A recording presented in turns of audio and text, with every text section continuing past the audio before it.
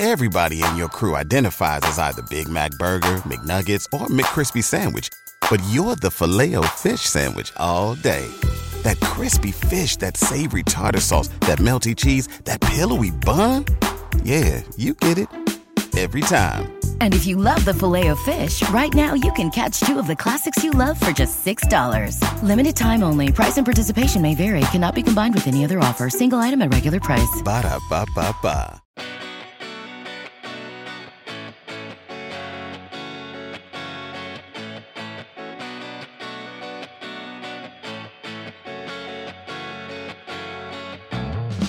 Welcome to another episode of Celtics Lab. I am your host for today, Alex Goldberg, as always joined by Dr. Justin Quinn. Cam is not available today, but we have with us as our special guest, Michael Scotto from USA Today and Hoops Hype, here to talk about the trade deadline for both the Celtics and some other teams in the league. Michael, how are you today, sir? Hey, fellas, doing well. My pleasure to join you. Good to have. And Justin, what's going on? Kind of sorting through all the rubble here. Yeah, it certainly is rubble. Yesterday was an explosive trade deadline. Woj, I believe, dropped a tweet earlier today that said something to the effect of, yesterday was technically the busiest trade deadline ever in terms of most teams involved and most players changing hands total. So a historic trade deadline, really interesting stuff. The Celtics made a couple of moves. The most notable of which is the trade of Jeff Teague and 2 second-rounders for Evan Fournier of the Orlando Magic. All right, I'll turn it over to you, Michael. How do we feel about Fournier for the Celtics? When I first saw the move, it was good to see Boston make some type of move. I think it's going to be interesting to see. For this season, I don't know if it really moves the needle for them that much. Personally, I still think the Nets and the 76ers are better in the East, and certainly the Bucks as well. Off the top of my head, can make a case for Miami too, given the moves that they made. It's just going to be interesting to see whether they keep him long term or not, and what they're willing to spend to keep him. I think certainly, when I had been, doing stuff on Hoops Hype and reporting for our trade intel series, and talks for Aaron Gordon, it seemed like a lot of Celtics fans would have liked to have gotten him as a younger piece to be a part of the core with Jason Tatum and Jaylen Brown. Obviously, that did not get done. So it'll be interesting to see how much of an impact Fournier has. Again, I think it's a nice move, but ultimately I don't think it moves the needle completely. Justin, how do you feel about Evan Fournier in Boston? It really depends on how you look at it. If you look at it in a vacuum, it's a pretty good move. You can replenish second-round picks by purchasing them, so you didn't really spend very much to get him. You did use the TPE, the traded player exception generated from Gordon Hayward's exit, which I am not super crazy about, given Danny Ainge's assertions earlier in the season that they weren't going to use it during the season, and they certainly weren't going to use it on a rental, and he did both. But in a vacuum, it's not a bad deal. We can talk more about the deals that didn't get made, but I'm not too thrilled with it in the bigger context. I think I'm going to push back a little bit on that, and I say so primarily because I'm a little more optimistic that Ainge and company are going to try and re-sign Evan Fournier. I'm hoping that it will be for a reasonable deal, and Evan Fournier is a fairly talented multi-level scorer and shooter, which is a valuable position in the league. So he's going to get offers. But I do think that he could be a really useful kind of spark plug for this team, particularly when it comes to spacing the floor. One thing that Brad Stevens has really emphasized is that Jaylen Brown and Jason Tatum need to develop more as playmakers for this offense to really work. And Fournier strikes me as a guy who can actually do something with the ball once he gets it, which is not the case for everybody else on the Celtics roster necessarily.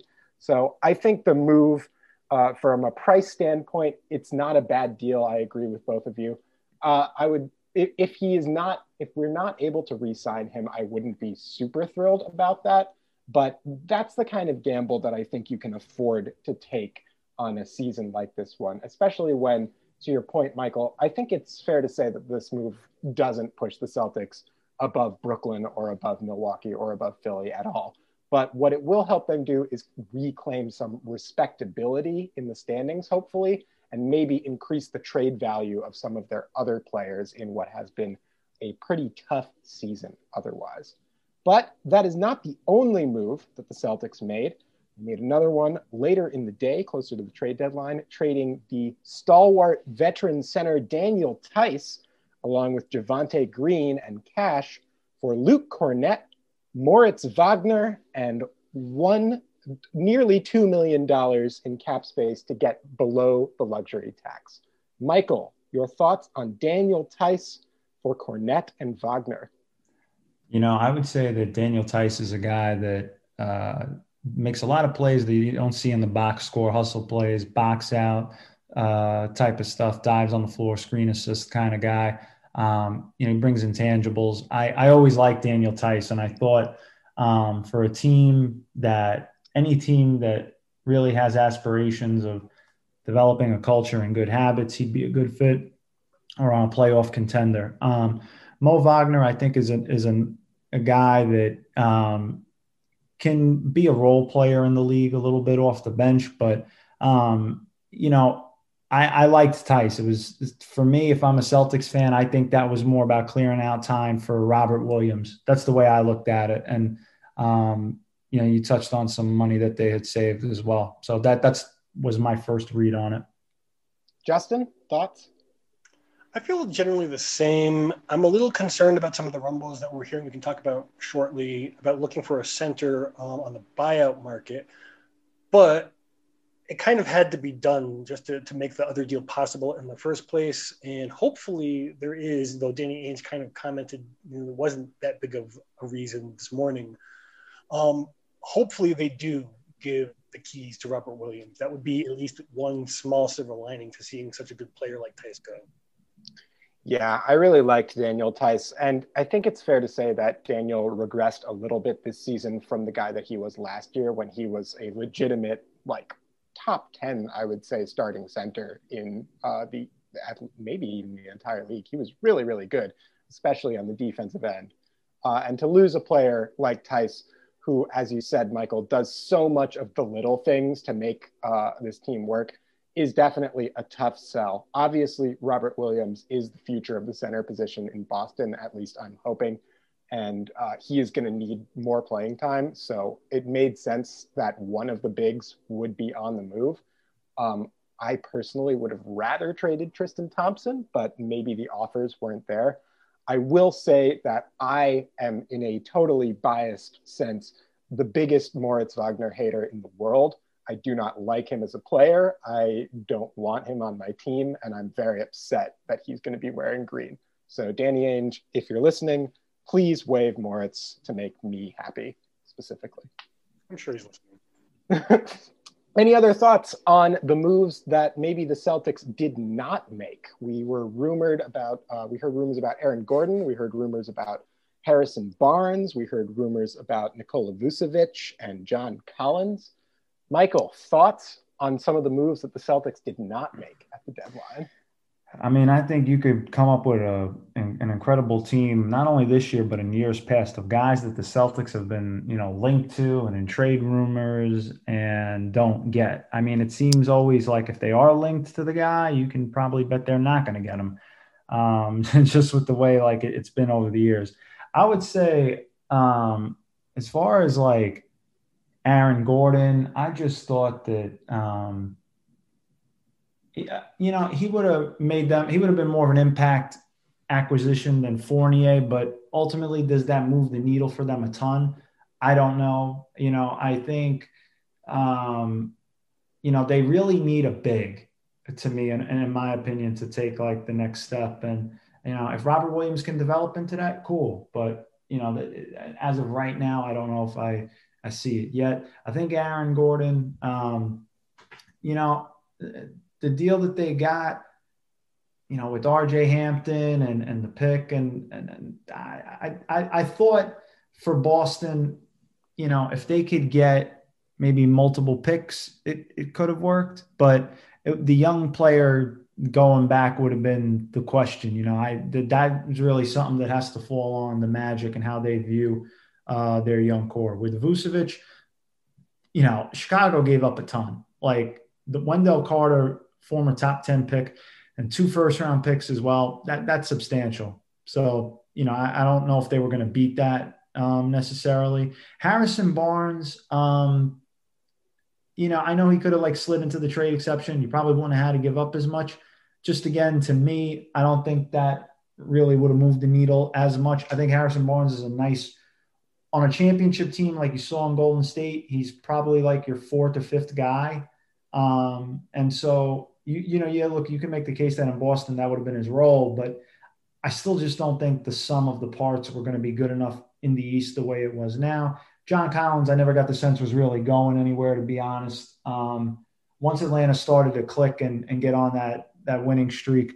Plus, I'm pretty sure Travis Schlenk said that he didn't really have a ton of substantial conversations for John Collins. And I would agree with that, because he's a guy that from any exec I talk to around the league, they'd be like, well, John's a guy that we check in on and things like that. Everybody does their due diligence, but John Collins is going to cost a ton. He's talking like a top 10 pick, another first-round pick, and possibly a player. They have his restricted free agent rights that will allow them to keep him and match any offer if they choose. So I never really saw him as a guy that was going to be moving on to another destination. Justin, guys that the Celtics didn't get, what do we think? Well, as for Barnes and Collins, I never really felt that they were available, and that was really confirmed when the Kings moved for DeLon Wright. That was just totally not a let's sell off some parts move. They really seem to want to make the playoffs. You can debate the wisdom of that, but and even more so with Collins, it just doesn't seem like they were really available. So you can make all the offers you want for guys who aren't available, but you're not going to get anywhere if they're not. That being said, I do think that they probably could have made more aggressive moves for Gordon or Vucevic. There's very good reasons not to for both that Michael outlined and others with better minds than mine have made the case for. But it is disappointing to see that Danny Ainge is, as Michael alluded to, constantly connected to these big names, yet never really coming with the fire to get a deal across the finish line, if that was really what you're trying to do. Yeah, it's interesting. With Danny Ainge, he has had a long history of being connected to a variety of different players, as you all have said. But I think one thing to take into account is that Danny Ainge has developed, for better or worse, a reputation as a pretty aggressive GM.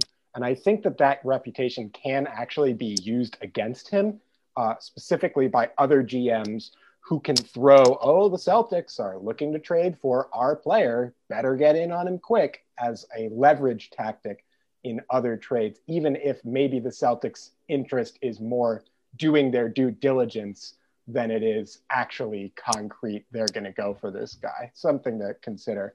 I think with Vucevic, that was a haul to give up. I like Vucevic, but I think, as you said, Michael, I'm not sure that moves the needle for them a whole lot.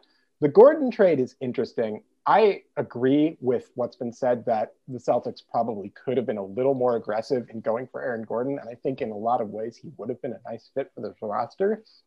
But one thing that I kept hearing about that is that Orlando was pretty intent in acquiring Marcus Smart in any sort of Aaron Gordon trade framework. And if that's the case, then I completely understand why Ainge backed off. I think Marcus Smart is significantly more valuable to this squad going forward than Aaron Gordon could be, even if Gordon maybe fits the timeline of Jason Tatum and Jaylen Brown a little bit better. Smart as the locker room leader is just so critical to what the Celtics do on a day-to-day basis. Any thoughts on that before we move on? Yeah, I would agree with you real quick on Smart. I think if he were to be moved, it would probably ruffle some feathers in the locker room. And I know the coaching staff loves him. So for me, I if I recall at the draft, there were rumblings about Smart going for the number 2 pick as part of a trade package. That's a different story.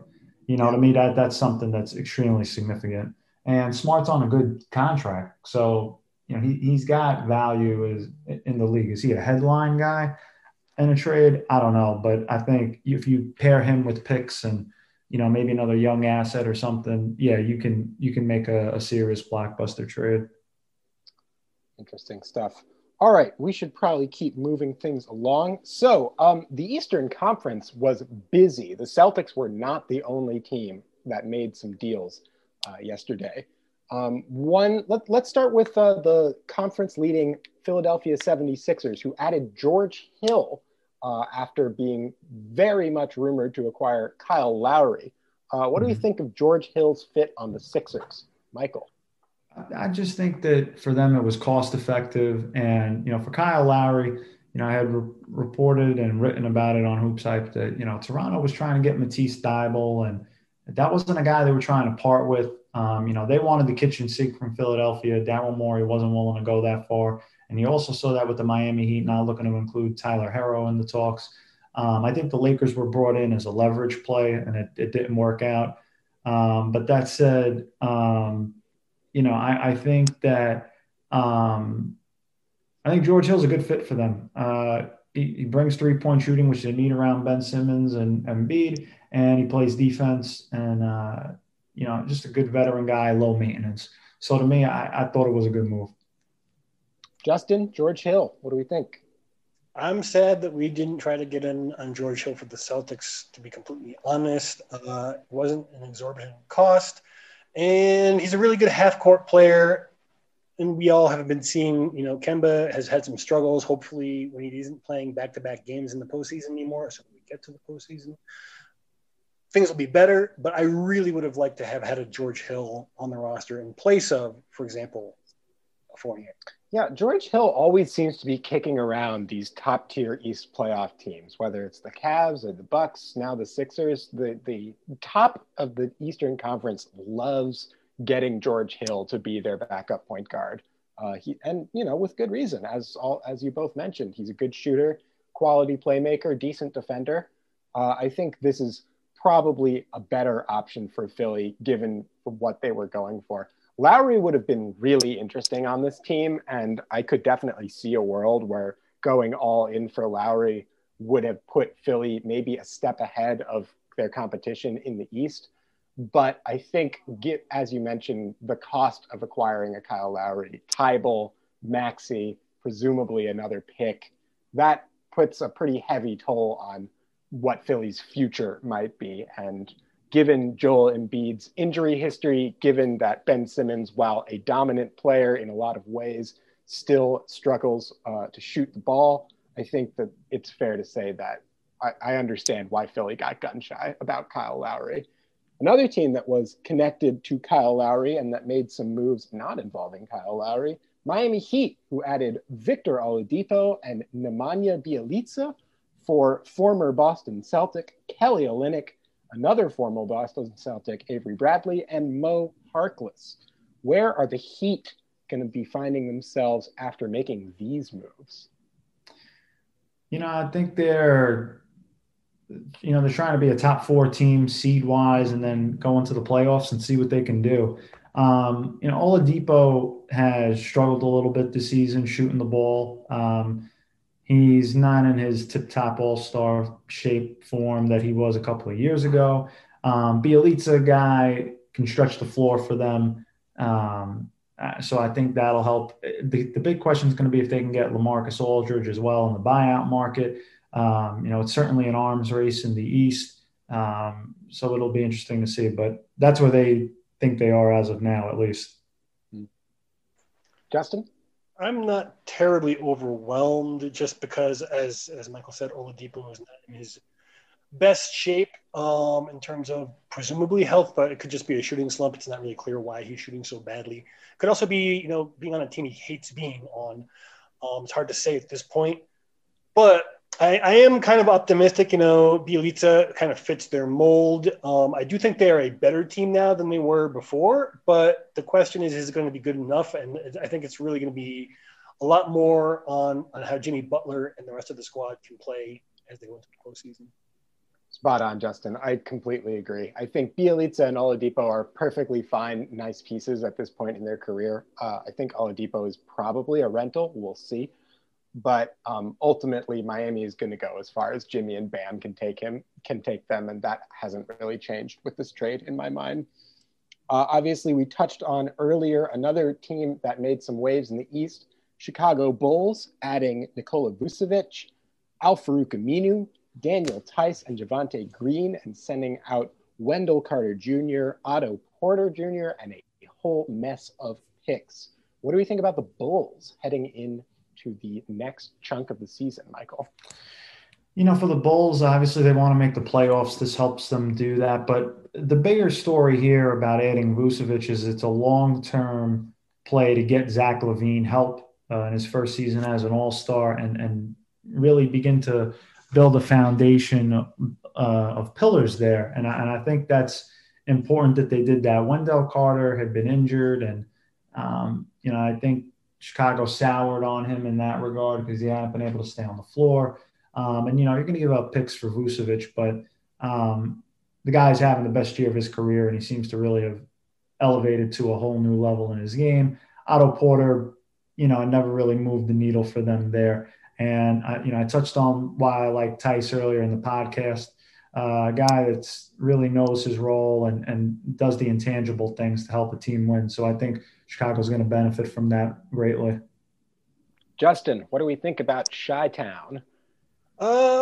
I like them a lot more now. I think that they're going to get out of the first round of the playoffs at least. I don't know how much further they're going to be able to go than that, particularly with it's a very odd front court rotation. I mean, obviously, I think at this point, Lauri Markkanen is going to be gone in free agency, barring some very strange happening there. It's a very curious front court. I'm curious to see how it comes together, but they're definitely a better team now.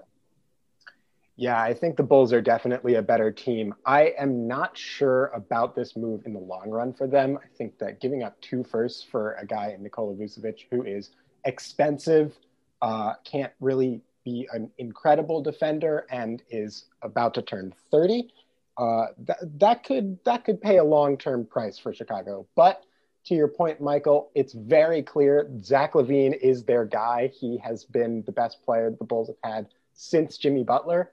And they really want to build around him and make sure that he stays in free agency. So this seems like a move very intentionally directed towards that goal. And I think that the Bulls will improve as a result. I'm just not sure how much. A couple other teams in the East made some moves. The Toronto Raptors added Gary Trent Jr. and Rodney Hood for Norman Powell. And the Hornets added a former Celtic, Brad Wanamaker, officially confirming their status as Boston South. Any thoughts on the Raptors and Hornets making moves, fellas? I thought the Raptors getting Gary Trent was awesome for them because he's only 22 years old. I think people forget that. And, Norman Powell is going to get paid this offseason. I don't think you're going to have to pay Trent as much, maybe a little less, and he's younger and you can build around him. I don't know how big of a gap there is between Trent and Powell. I love that move for the Raptors personally. Justin? Well, I'm much more impressed by adding Brad Wanamaker to – I'm just kidding. No offense, Brad. We love you. But as far as the Gary Trent Jr. thing, it's eerie because his father did the exact same thing. Someone pointed out earlier today on Twitter, I forget who, apologies, that his father also scored 10 points a game for the Portland Trail Blazers and then got traded to the Raptors. I think he's just kind of kicking the same kind of production that we're seeing from Powell down to a more usable window for the Raptors, if we're being honest. I think that makes sense. And the Raptors are trying to get younger. I think now that Pascal Siakam is pretty clearly established as their main guy, along with Fred VanVleet, I don't necessarily know what the status of Kyle Lowry is going to be for them going into next year. It's possible that he will leave in free agency, but there is clearly a youth movement afoot. Norm Powell was going to get some offers in this offseason, and I'm pretty sure that Toronto had no intention of matching or re-signing him. So Trent is a good get for them. I agree. All right. So we've talked a lot about the trades that have happened. We've talked a lot about the new Eastern Conference. Folks, where do we see Boston in this Eastern Conference going forward? What is their ceiling and what is their floor for this season after all of these moves that took place? When I look at the Celtics, I just think that, right now, without knowing whether they're going to end up with a guy like Andre Drummond or something to continue to fortify the front court, um, I think you have to look at them on the outside of the top four seeds and in the East right now. The worst case scenario, I don't even know. I'd say worst case because I could see them potentially getting bounced in the first round, depending on the matchup. But I don't know. I don't see this team necessarily getting to the Eastern Conference Finals, let alone winning it. So if you told me they were out in round one or two, I could see it based on the roster construction as of now. What do you think, Justin? Any chance the Celtics can catch fire and replicate their East Finals run? It's certainly possible, but we'd have to see, Kemba Walker really playing like the Kemba Walker of old, which is not that likely. We'd have to see both of the Jays playing, to the level we know they can, but so far haven't. And we have to see a kind of cohesion we haven't really seen from this team for them to really have that chance. And there's so many ifs at that point that I think it's much more likely to fall in the realm that Michael is talking about. And I'm not, typically a doomer, but there is a real potential for the chemistry of this team to implode even further after having been shaken up, particularly with some of the rumors going on about Tristan Thompson and all that stuff put together. There is a potential for an implosion that could even see them in the play-in tournament or worse. Yeah, I think that's probably a fair assessment, to be honest, which is depressing. But that being said, I think that might explain actually why the Celtics made the moves that they did on some level. Evan Fournier, by all accounts, is, in addition to being a solid player, a very good locker room guy to have. He is apparently very funny and an enjoyable presence on every team that he's been on. So maybe Evan Fournier coming in will help the Celtics chemistry a little bit more and inject some fun and energy into what has otherwise been a slog of a season. And I think to kind of cap it all off, I think the concerns that you both have are legitimate. And I think that's a part of why Danny Ainge might have been a little gun shy to trade first round picks this year. Because if the Celtics fall as far as the play-in tournament, they're potentially going to have another top 14, top 15 pick, which could be either another decent player or a valuable trade asset. So we should probably talk a little bit more about the buyout market, something that has been mentioned by both of you. The Celtics have reportedly been linked to Andre Drummond, who will take a meeting with them. And there are some other names floating around. So buyout guys, who are we looking at here, Michael? I mean, sure, Boston's going to try to get Andre Drummond, as is a handful of teams around the league. It'll be interesting to see what happens with Otto Porter as well. I just don't know. I really don't know if they're a buyout destination for teams. I think, if Drummond went there, it would be because he thinks he could play a significant role and get a big contract down the line, maybe be closer to the East Coast and certainly Los Angeles, but it's a big market. So they would have to play it towards that as far as their strengths. But, with where they are right now, I always look at the contenders for buyout guys, and I think of, certainly the Lakers, you think of the Nets, Philly, you could throw Philly in there as well. Before Daryl Morey was there, they had gotten guys before like Ilyasova and whatnot. So, I mean, for me, I don't know if they're really a buyout destination like that right now, just given where they are in the standings. It's all about opportunity and fit. So they would have to probably, if they were going to try to get Drummond, they would have to probably promise him a starting role and significant minutes because the guy's looking for a big contract. Justin, thoughts on the buyout market? Of the same mind, everything that you would presume Drummond would want, he can get in other places better. He can get more playing time with the Knicks. He can get a better chance at a title on several teams. And I don't know. I think if we do go for a buyout guy, someone like Otto Porter makes sense. I definitely think that, if you are going to go for a big guy, it's probably someone more like old friend Kelly Olynyk, who can at least play the four reasonably well. Not great, but reasonably well. I don't necessarily think that there's, too many good guys out there on the buyout market for the Boston, so I'm inclined to agree. Yeah, I think I would follow suit there. Kelly Olynyk is an interesting name. He's actually having one of his better seasons in recent memory. I don't know if OKC is going to buy him out, but they certainly might. And if he is bought out, a reunion could be an interesting low-risk move for a team looking to add size and shooting, as Danny Ainge had mentioned. I think Andre Drummond is effectively already wearing purple and gold, so I think we can probably rule that one out. Otto Porter, an interesting name for sure. Unclear what Otto Porter's health status is, as well as if the Magic are even going to buy him out in the first place, which they may not. But a name to keep an eye on for sure. But in general, I think given the crop of guys that are available on the buyout market, it would not surprise me if the Celtics are less aggressive rather than more when it comes to that. And I think Danny Ainge has suggested as much. So last thing, and then we'll wrap. The trade deadline is a time for teams to kind of rejigger their rosters, change things a little bit for that season, but it's also a time to look to the future. Obviously, the Celtics acquired a guy in Fournier who's expiring, but there's a chance that they'll extend him. And in general, what do y'all think about the Celtics as they head into next season, regardless of what happens this season? What is this going to do for our future moves and roster construction? Michael, want to take this one? Yeah, I mean, I think certainly they have their pillars in Jason Tatum and Jaylen Brown. I don't see either one of those guys going anywhere. Kemba Walker's name has been out there in trade talks, even dating back to the previous draft.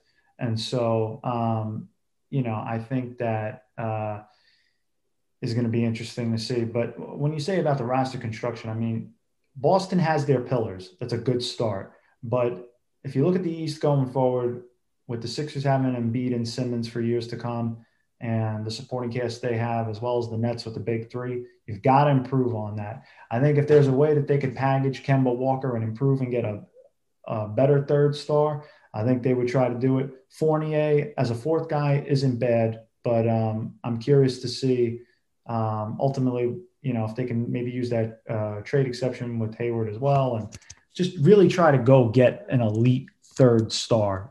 Previously they thought Kyrie Irving was going to be that guy, and it didn't work out, obviously, because he left. So I do think that that's ultimately what Danny is targeting at some point.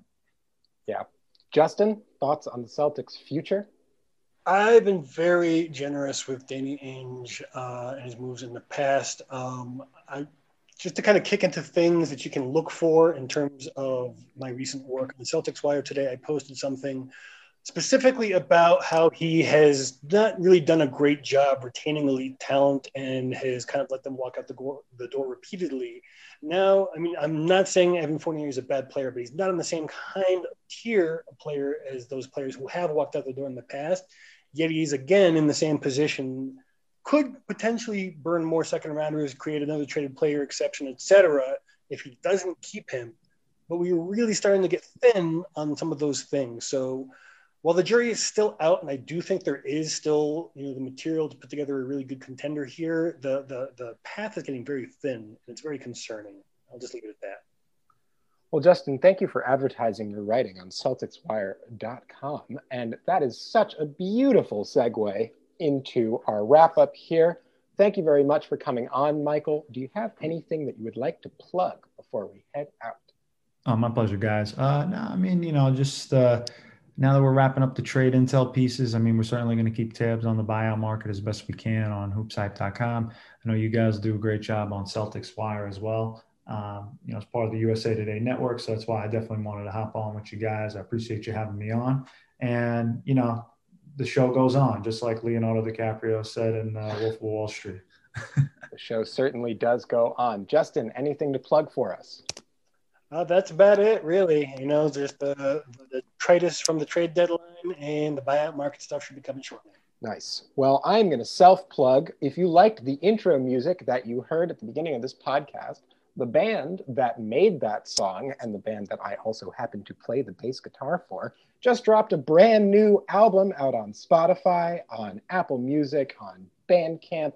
Wherever you get your music, you can probably find it. Check out Divine Sweater on Twitter, Instagram, Facebook, and wherever else you like to find cool new artists. And as always, you can find Celtics Lab on Twitter, Instagram, other social media places as well. You can also find the podcast on most podcatcher apps, such as Spotify, the Apple Podcast app, Google Play, etc., etc. If you like what you heard today, please make sure to subscribe so that you never miss an episode, and drop us a nice rating. 5 stars would be wonderful. If you don't like something or you have a suggestion, please give us a comment on Twitter, and if you are very mean, I will just be sad about it, I guess. As always, if you want to find us on Twitter, look for the hashtag CLPOD. We are always trying to bring you the deepest dives into Celtics coverage, and thank you very much for listening.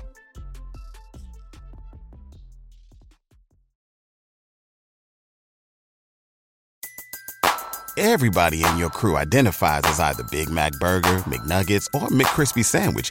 But you're the Filet-O-Fish Sandwich all day. That crispy fish, that savory tartar sauce, that melty cheese, that pillowy bun. Yeah, you get it. Every time. And if you love the Filet-O-Fish, right now you can catch 2 of the classics you love for just $6. Limited time only. Price and participation may vary. Cannot be combined with any other offer. Single item at regular price. Ba-da-ba-ba-ba.